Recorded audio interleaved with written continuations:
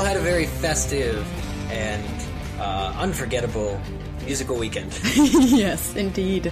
I enlightened the boys to some Danish masterpieces. Danish masterpieces, Yes. such as Middelnatten. Middelnatten. The only Danish masterpieces I've ever been introduced to usually are consumed at breakfast. Oh, but you know, we call them Vienna bread here. So Danish. So it's a mystery where they're really from. We've got a great chapter Yes. this episode, guys. It is great. Yes, I was going to say, I wish we'd had a more uplifting chapter, but then none of them are. I couldn't name, maybe a Tyrion chapter where he's like fooling everybody is the only close to happy chapter that we're ever going to get in this series. You know what I found to be uplifting, though, was this news that I read. Okay. What news was this? Elaborate, please. This was released right around Thanksgiving time, actually, so it almost perfectly coincided with the holiday, and it's a little bit of information on what we can expect for the big episode 9 of season 4. As we've seen with past seasons of Game of Thrones, episode 9 really seems to be the episode that people end up talking about. I don't know. I think this season might be different, but I'll just leave it there. I might have to agree with you on that as well, but You guys mean you only think time other will tell. episodes? You think other episodes will be bigger? Yes. Well, not bigger, but more talk-worthy. Okay. Maybe. Well, Neil Marshall, who was the person who directed this particular episode, he also directed Blackwater. Oh, I hope that's an indicator. He did say that he thinks it's going to be a bigger episode than Blackwater. And Bigger than Blackwater? Yeah, in some ways that's going to be bigger than Blackwater. And for him, he also said that Blackwater was easier to do for a number of reasons. Well, just because he's blowing shit up all the time. Oh yeah, my pretty God. much. How hard is that? There's going to be over 200 extras and a very large stunt crew. Hungarian stunt guys. That's exciting. And yeah, it's gonna be really cool. But I'm gonna get off this page real quickly You do and rely that on because there is a Yeah. line that says, since the director is referring to events that occur in the episode, his further remarks do not contain spoilers and will be posted under the cut. You chose to go underneath the cut. Well, I mean, I think that every episode in this TV series, as we go forward, the tension is just going to grow and grow. Every episode feels like a little movie at this point. Yeah. Absolutely. And I think we can say that he points out that there are going to be 3 different battles going on at the same time in different places. The question is, where are those places going to be? Mm-hmm. And what are the results of those battles going to be? Where indeed? Yeah, and so many we questions. can't even be sure because they're moving some stuff around from the books. So who knows what, at this point in season 4, how far or not far they've progressed with the different storylines. Absolutely. Well, it is December now, which means the new season 4. Winter is here! Winter is here, but also, I think it's only 4 months until the premiere, right? Won't it premiere at the Yes. very last, very end of March? So Yeah, beginning probably of April. So beginning of April, yeah. that's 4 months away, guys. Woo. Just under 4 months until we have season 4. 10 straight weeks of awesome. Another thing that we were watching for over the weekend is a few more comments that were coming in over winteriscoming.net and on Twitter. And just sort of, we always ask that people try and keep up with us, sending, their owns for different chapters that we've read, characters owning one another and the like. And we've just got a few here to read before we get into our Catelyn chapter that covers some of the previous topics that we talked about very recently. Ooh, can I read the first one? Please do. It's a controversial one. I like it. Okay, so Sunspirit writes, okay, regarding the idea that if Arya was trapped in King's Landing like Sansa, she wouldn't survive 2 weeks, BS. I just wanted that for the sass. Arya survived her ordeal with Rhys the same way Sansa survives in King's Landing by knowing when to keep her mouth shut, and Arya without the protection of Robb killing Jaime if she died. Okay, I can understand people wanting to defend Sansa, but doing so by tearing down Arya is never gonna work. We just can't win. Arya is just a smarter, nicer, and fiercer character that Sansa is. This is interesting. I think, Arya is definitely fiercer.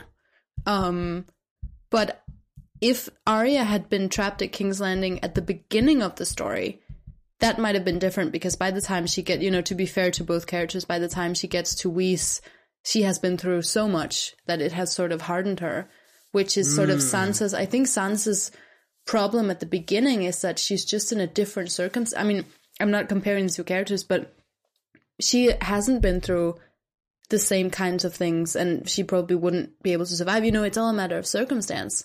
So Sansa, by the time she has gone through a number of different things, she learns to acclimate. But at the beginning, Sansa is able to play Joffrey or to sort of allow Joffrey to treat her terribly, which is why she survives. If it had been Arya, I think she would have tried to escape. She would have tried to kill Joffrey. She would have done all of those things. And if she had succeeded, then great. But she probably wouldn't have succeeded. And then she would have been killed, you know? Yeah, I think that Sansa's ability to play at court really shouldn't be underestimated. Yeah.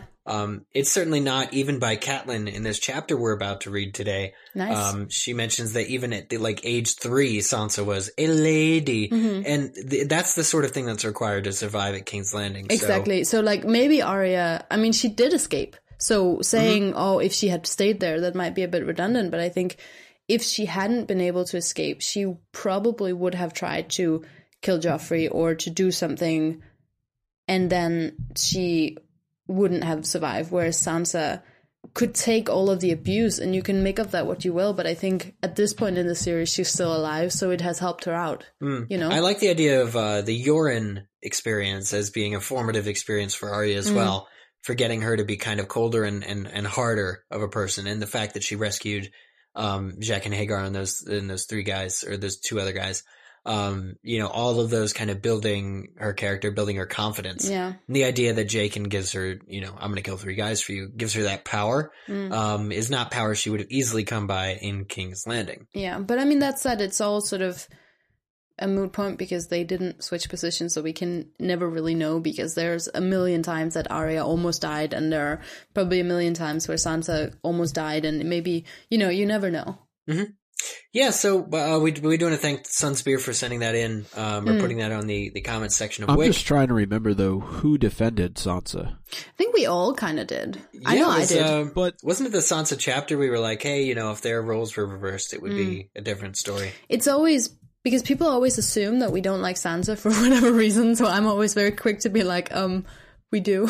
But just quickly, I know in this comment that Sunspear mentions they do so by tearing down Arya. I don't think anybody was doing that at all. I think that, and this has been pointed out really through much of the conversation that's already been had, but Sansa really has to have some pretty harsh experiences in order for her to learn to act a certain way.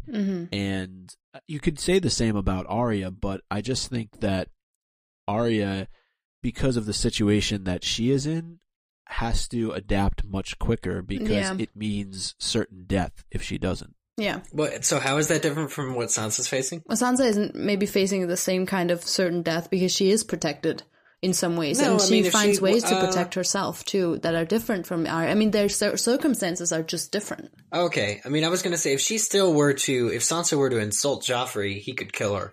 Yeah. Regardless of whether or not Queen Cersei wanted to save her, because it was a strategic advantage to have a Stark, you know, as hostage. Yeah. I think that really Joffrey really could do anything he But wants. I think and so- if they, it's too, now not to go too much into this because we're not George R.R. Martin, but I think if they had found themselves in a situation where they had Arya but not Sansa, Cersei probably would have done, and Tyrion probably would have done a lot more to keep Arya from Joffrey, because A, she wasn't engaged to him, and B, they would know that if Joffrey killed Arya, they would lose Jaime. You know, so there's all these things. Yeah, it's very different. It's interesting how little changes can be. But ultimately, I mean, if you, Sunspear, if you got the impression that we were tearing down Arya, we certainly are not. I think she's a lot of our favorite characters, but I still think that I won't go that far. I think she's okay. I know you're sick of Arya. She's one of my favorite characters. Yeah, she's one of my favorite characters, but then so is Sansa. So, you know, and so is Jaime Lannister, and that's why I'm excited this week. Well, we have another comment here relating to Sansa, but also the Hound, and this is He's not one of my favorite characters, guys. I'm sorry. No. Okay. This is from Hodor's Bastard. Ooh, I like it already. Who says, I wish Sullied and Unsullied alike would stop with the San/San stuff. It's creepy. GRRM, meaning George R. R. Martin, spent a major part of his career writing for Beauty and the Beast, and we can tell it had an obvious creative effect on him, especially considering how he writes the Sandor/Sansa and Sandor/Arya, Drogo/Dany, even LF/Sansa. What's LF? Littlefinger. And Joffrey/anyone scenes. Beasts come in all shapes, sizes, ages, social classes, and mentalities. It's part of the world George R. R. Martin has created, and in my humble opinion, the Sandor-Sansa stuff is one of the more tame storylines in A Song of Ice and Fire. This San/San creepiness angle that some observe is much ado about nothing. In the books, the Hound saved his little bird at least 3 times from worse situations and nothing happened between them. Yes, he has a depraved personality, has been abused in the past, is quite unstable, and he shocked and scared Sansa, making many of us uncomfortable. But that Beauty and the Beast paradigm has been present in works of fiction and art for hundreds of years. We discuss it because it is interesting in context, not because we're obsessed with it. Yeah, I mean, each to their own. I'm just a Jaime and Bran shipper, I don't care. I'm kidding. Which one of them is the Beast? Which one of them? Oh my god, Eric! No, the glove has been tossed. Well, the third comment comes from Tonka92 on Winter is Coming, and they say Jon Snow might not be the only one with a previously unknown power here. Just as you were talking about bleeping something out, my computer made a horrific digital skipping/bleeping noise and promptly crashed. I, for one, welcome our new digital overlords. That's nice. I approve of this title. Let's see if we can do it again, guys. So, like, zoom, computer crash, now. Somebody's computer. Yes, if you are listening to our podcast, we want to thank our digital overlords for allowing that to happen. Yes. And, but anyway, final comment here from Holly Oak. I'm catching up on the podcast and am on the episode titled Where the Wildlings Are. I love our That's so funny. That's all Zach. Just wanted to say I really enjoyed the episode where you guys broke it down on the House of the Undying chapter. I love Zach's ridiculous habit of adding MMORPG terms to the characters. For instance, Captain Scaryface and his plus 180 intelligence dagger. LOL. That chapter analysis was the greatest fanwank/nerd out ever, and I loved every second of it. Keep up the good work. And Selena, I loves me some Selena. Holly Oak, fanwank, nerd out. Okay. Maybe that should have been the title of that episode. I liked Where the Wildlings Are. I thought that was funny. I laughed when I saw that. Well, that wraps up the comments that we had leading into this episode, and without further ado, I think we should get back down to it. Catelyn, chapter 7? Let me see this. 7. Catelyn, chapter 7. We are so close to the end of the book now. Are we? Yeah. This was a good chapter. No, you know what? We're 15 chapters away. I just looked this up. Yeah, but out of like 200 or something. There were 70, to be fair. Or 69. Yeah. So we're on 55 of 69. It looks like, just taking another peek at here, there's a lot of Sansa. Holy crap. They managed to fit in 5, 6, 7, 8. 9, 10. Right. You're going to wish for an Arya chapter by the end of this. There are 4 more Sansa chapters within the next 14 episodes. Ugh. And 1 Arya chapter. Yeah, and only 1 Arya. So there you go. We know who George likes more. Not very many Dannys either. But a couple more Tyrions. No, remember, she only has, 5 chapters 5, in this book. Yeah, and Tyrion has 15.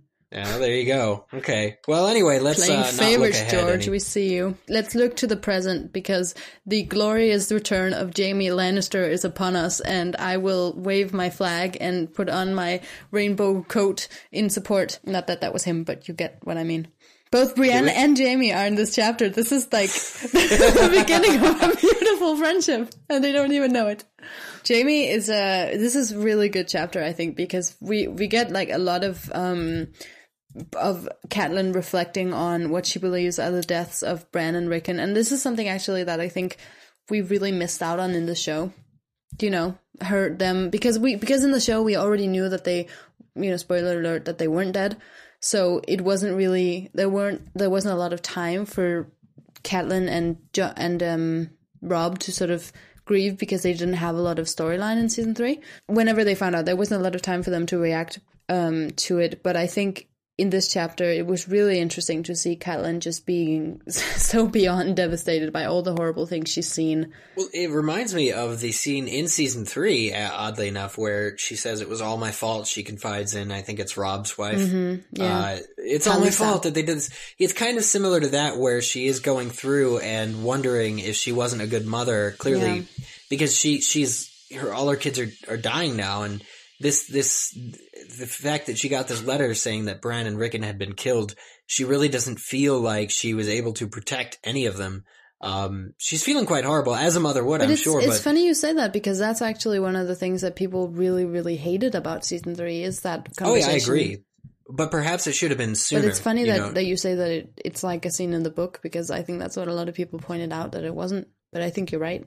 Yeah. It's very weird, though, and I know we touched upon this last week, is that you first hear about this from Tyrion, right? And then now you're finally getting it confirmed from Catelyn, but you don't experience it from Theon, who is the character who we know to be chasing both Bran and Rickon. So you wonder to yourself, Bran, who is a recurring point of view. You don't have the chapter where he's being chased, gets run down, and dies, which could have been an option, considering he is a recurring point of view character in this book. Right, and it's interesting in this chapter how you have everything that she's going through being juxtaposed by a huge party that is taking place because of Robb and his victories. And I just think back on everything that Catelyn is experiencing, and that really goes back to what happened in the first book with Ned having his head chopped off, and here she sits with Arya missing, Sansa at the mercy of Cersei in King's Landing, Bran and Rickon dead, Robb off fighting, her brother off fighting, her uncle off fighting, her father dying. Yeah, she goes and visits her father in this chapter as well. After she's basically down eating some food with Brienne. They have there's a little bit of discourse there, which is interesting. We will be talking about it, but she goes and visits her father, and her father doesn't know she's there, and she holds his hand for hours and hours and hours. And there's people singing and dancing outside, for Robb's victory, and the poet is there, and everybody's having a good time outside. She's there, like she's also about to lose her dad. Like she just lost her 2 sons just today. She found out about this first thing in the morning, and then she's going and visiting her father. It's really not a good time for Catelyn. No, it never is a good time for Catelyn. There's this quote that I wanted to read, and perhaps it may mean more to Selena than it does to you, Eric, but I thought it was really important to point it out. It's actually on the first page of the chapter, and it's her subconscious. And it says, "I take no joy in meat or mead, and song and laughter have become suspicious strangers to me. I am a creature of grief and dust and bitter longings. There is an empty place within me where my heart was once." Oh, doesn't that what you read there? Doesn't it start with like "I am a stone woman" or something? Sour woman. Sour woman. Okay. Yeah, that's a really good quote. I like it. It is. For many listeners, it will have larger implications as well. I don't want to miss an opportunity to point something out when it's so readily available and pointed out by George himself. She's in grief. She's grief mode. She's grief stricken. And why shouldn't she be? I mean, something that I learned in this chapter, I had forgotten it, was that she was pulled away from Bran's bedside before he had awakened or had awoken. Yeah. So she actually doesn't have any memories of him, since the fall, essentially, since before the fall when she told him, "Don't climb those rocks. Don't say goodbye to your father." And he did anyway. Was really the last time they saw each other eye to eye. Yeah, and it is going to be the last time they see each other. Really? Oh, I mean, yeah, because they won't get back together. They won't get back together. So this is tragic. We have the foreknowledge of the TV series that they won't be getting back together. In the books, I'd like to think that he could come to her, maybe in the dreams or something, if he isn't in fact dead, as the book currently wants you to believe. He went to Jon, and even though Catelyn's not a Stark, he went to the Jon. He went to the Jon. Did you say that? I believe I said he went to Jon. But whatever, the John as well. We don't want to hear about that, Eric. This is a book. But that was just a theory. So Catelyn is grieving. However, one of the coolest things about Catelyn is she's on a little bit of a roll. You see, she's got this trick that she uses when she wants to get information from somebody. She gets them drunk. This worked very well with Cleos Frey. So she decides to try it again. This time on the Kingslayer, who is in the dungeons at Riverrun. Yeah, he is. She sent him some wine earlier in the day, and now is telling Brienne as they feast, slowly, methodically, as if their meal was a chore, that she wants Brienne to meet her at midnight. They're going to go talk to the Kingslayer. And I think she tells Brienne, she wasn't going to initially, but she tells Brienne about her kid's death, and Brienne is every bit as sympathetic as you would possibly hope. It's actually a really nice scene between the two of them. These two women, who are so different, but at the same time, they're able to connect. Yeah. It was interesting that she decided to so willingly open up to Brienne about her children, but I feel like she just wanted to let it out at that point. And she not only talks about Bran and Rickon, she goes into great detail really about all of her children.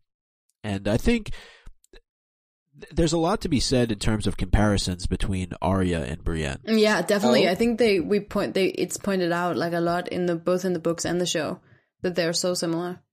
Like, really? Brienne is like a future version of Arya, pretty much, in a lot of ways. Especially because of the female warrior thing. I mean, that's what Catelyn sees in Brienne. She sees something that Arya could also, in a lot of ways, be. Yeah, in this chapter, she describes Arya as being part boy, part wolf pup. Yeah. So I think she may grow into, a woman quite like Brienne. I mean, if in Arya's perfect world, that's exactly who she would be. She would grow up to actually be a knight. And I think if Arya ever met Brienne, she would really look up to her. As I would. I think all of us would look up to her because Brienne is pretty tall. Oh, I knew you were going to say that. But, of course, the heart of this chapter, the real reason to read this chapter in the books and to not just completely skip over it for all the grief that's happening is because Catelyn does go down into the dungeons with an escort from Brienne, and she speaks with the Kingslayer. And, he hasn't touched his wine. And this is kind of one of the first of many brilliant exchanges between the two of them. But I remember Jaime saying that he felt that she was going to poison him. And she said, I've had you for ages down here. Why wouldn't I just kill you or have you killed? And he said, some poisons. What? Death by poison can seem natural, harder to claim than my head simply fell off. And thus, Catelyn has to convince him that she did not poison him. Eventually, he does drink the wine and he enjoys it quite a bit. It is a woman's weapon, Yes. They point this out a lot in the show. I'm trying not to judge. I think that's said for a very important reason.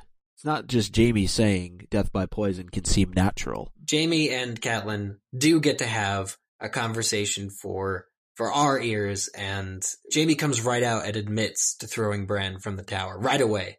They get into this bartering system where essentially Jaime's been fed all this misinformation from the guard, Zorg or whatever his name is, and I think the issue with him is that really the thing he craves most is knowledge of what's going on in the outside world, and he trusts Lady Sansa only so much, Lady Catelyn only so much as, she can trust him, but they do get this discourse going, and it's all because he's sort of lost sense of time, being down here without any light, without a calendar, without anybody to really talk to. His voice is raspy, and the wine's the only reason she can even make out what he's saying. So, ultimately they do trade, they do begin this trade, and the information gleaned from this conversation is really important, not just for the characters, but for us. It's great character building for Jaime, but we also learn kind of even a deeper mystery, for instance, about the dagger, that attacked Bran, that it wasn't in fact Jaime or Cersei who sent that dagger, and that Peter has essentially just lied to Catelyn, which she believes now. Yeah, it was definitely within their traveling group. That's pointed out when Robert showed it to Jaime the night at the feast, right? So somebody within their contingency had the knife in their possession, and if we're to believe Jaime, as of right now, it was Robert Baratheon. Mm-hmm. And I don't know why Robb would kill Bran or send Bran to be killed just to keep quiet the secret that he didn't even know, which was that Cersei and Jaime were together. So what do you believe at this point, though? I mean, can I ask you specifically? Like, who do I believe sent the... You've heard Tyrion's side, you've heard Jaime's side, you've heard Baelish's side. What do you think? I don't know what they have to be gained. Somebody didn't want that secret out just then. But as Jaime says, if he had wanted it done, he'd do it himself. I really believe that, and Catelyn believes that too when he says that he really would have killed Bran himself. I mean, he pushed him out of a window, for crying out loud. I believe that it's somebody that Baelish is protecting, or Baelish just wanted to have an extra card to play at the right moment, and therefore sent Bran to be destroyed so he couldn't spoil the secret himself. I think somebody wanted leverage over the Queen and didn't want Bran to have that leverage. That same leverage. They wanted to be the only one with it. The way Ned ended up dead once he found out, whoever it was, clearly hides in shadow. So I think it was Baelish or somebody like him. So we're starting to absolve different characters here, though. Even Cersei says in one of the previous chapters that she could have scared him into silence, and Jaime kind of confirms that here himself when he says that Cersei keeps no secrets from him. I think Jaime says the same thing too. He could have, stunned the boy into silence or made him keep quiet some other way. It's interesting because these Lannisters who we're viewing as the villains this whole time, and certainly Joffrey is a monster, but they're not the ones who killed Bran or went with this dagger, had the interest in killing Bran. And Catelyn is forced to kind of, I don't want to say absolve, because she doesn't absolve Jaime really for any of his misdeeds. She begins to think back on Tyrion and the fact that Tyrion, when they were traveling in the Mountains of the Moon and all that stuff, Tyrion told her that story about the dagger and told her that it wasn't Jaime's, that it was no longer his, that it had changed hands. And she didn't believe him then. She's like, oh, you're evil. You'll say anything to get out of this. That sort of thing. She's now having to kind of grope with the idea of having been wrong about Tyrion, about the Lannisters, and also to cope with the idea that there's probably another threat out there that she didn't even know was there. I do like your theory about Baelish. We'll see how that plays out. Yeah, I wonder when they'll reveal it in the show. I think that it has to be pretty soon. This season. Yeah. If they're going to really... If they're going to go back to it, because what's the point? I mean, they in a way they have to, but with Catelyn gone and Bran so far away, I mean, the question is how much it'll probably be like a passing remark or something. Yeah. So, do we want to talk about Jaime? So let's talk about Brandon Stark. Why? Damn it! Somebody wants to talk about Jaime. This story, because he tells this story. This is what Jaime's good for, okay? Storytelling. And Jaime does nothing. That's not what Jaime's good for. He gets, that's what he's good for. And objecting when everybody calls him the Kingslayer, and he has some great lines about this. He's tired of being called Kingslayer. Because we finally get a piece of the story from his point of view, which I really love. Yes, as he explains it to her. And I'll let you take it away, but in general, he's tired of being called Kingslayer. What he did for the realm in killing King Aerys was a damn favor to everybody who knew him. I mean, I don't know how much I can take it away because really I just wanted to talk about Jaime. But I think this is interesting because this is the sort of big revelation story that we got at the end of season 3, in the bath, the famous bath scene with Brienne. It was very similar to this. And I don't know if I don't really, I'm sure there's more that he's going to reveal later on, but it sort of felt to me like this is the crux of the story. And at this point, reading back, I already feel sympathy for Jaime because I already know the story, so it's hard to judge. If I don't remember if at this point I already started changing my opinion or if that came later. What do you think, Micah? Do you remember? I think that this is the beginning when you start to realize that perhaps Jaime is not as bad of a character as initially was led on. And look, I am not in any way justifying throwing a child out of a window. He certainly has his flaws, but this preceded that, and you really, when he's telling this story, and it reminded me a lot of when he was telling the story in the baths with Brienne about what happened finally to the Mad King himself and why Jaime chose to kill him. This almost reinforces that when he's telling this story to Catelyn. You almost can feel for why he chose to betray his oath. And here Catelyn should almost be thankful for what Jaime has done, because the Mad King was sadistic and decided to kill Brandon Stark and Ned's father, really for no reason at all, other than the fact that Brandon was marching on King's Landing to avenge his sister. Well, who knew that King Aerys was Jigsaw, the killer from the Saw movies? I mean, who knew that really? Because if you look at the way that Brandon was killed, if you look at the way that Brandon was killed and the way that his father was killed, it's very reminiscent of those flicks where he's supposedly given the option to save his father if only he could reach his knife, and he's being tied, kind of back, held from his sword, and every time he moves forward, the rope around his neck becomes tighter. Meanwhile, his father's being set on fire. So his father's being set on fire. So I just think that it's a good thing that Aerys was no more after that. And it's just a real shame that in the few moments following this event, Jaime went and sat on the throne. And that's when Ned walked in. And for that reason, Ned always mistrusted him, always didn't like him, even though Jaime really kind of wanted to say, hey, I just avenged the Starks. So it's interesting because the Starks kind of do owe Jaime in particular some gratitude or something, but he seems to have, it's the way that fate has played out is that it's become a little twisted.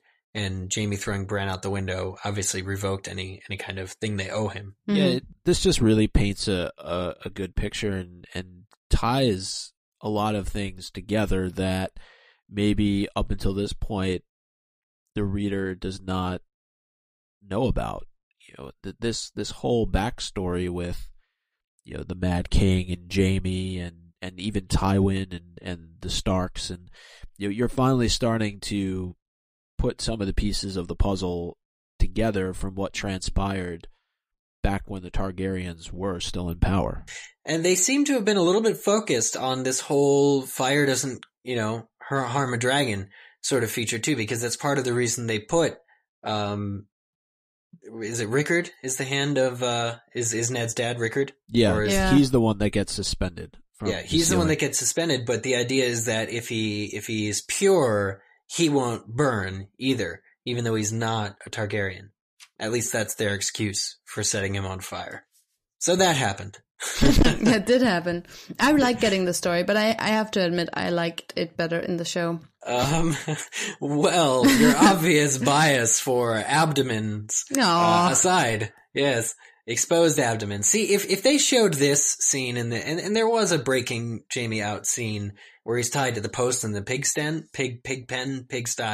thing, haddock outside. Even though that scene was kind of in the book where Jaime is taunting Catelyn and he is then sent away. In the book, he's in a dungeon cell and it smells. There's a lot of foul things around them. And it's really just not something that would have been as filmable. You certainly don't want to jump off to a story from this location. So I can see why they changed it. But regardless, I mean, Jaime does still have a lot of his personality, and he reviles being called Kingslayer, but he still takes jabs at Catelyn here and now and then. She first walks in, and he basically insinuates that she came down to have sex with him. And at the end of it all, really, when the story is done being told, he insults Ned and insults Catelyn by saying that clearly he is a more honorable man than Ned was, because Jaime has been faithful to his sister, never strayed, whereas Ned has a bastard son, Jon Snow. And allegedly. he wants to make her feel bad after all of this. And It's so interesting. Jaime's sense of honor. It's so strange because it's true, but it's so twisted. But it's right. He's never strayed from his sister. I mean, you know? Yeah. Ever since he laid eyes on her first in the womb. Right? Yeah, exactly. Ever since he had eyes. I knew it was love at first sight. Yes. Literally. Catelyn calls for Brienne to grab her sword, and the chapter ends. We don't know what's going to happen. Yes, we do. But we'll have to wait until the next Catelyn chapter to find out. Well, let's see how many chapters ahead that is. Take a look. Let us know. I will. Doom, doom, doom, doom. I think it's time for some owns. Selena, you've already... Oh, thank you. Can I go first? Forced to provide... Surprisingly, that wraps it up for Catelyn. That was a really good final chapter for Catelyn. Her chapters of this book have not been as interesting, all of them, I don't think. Some of them have been. But like with the Renly and with Renly and everything. Yeah. But I think this was a really good one.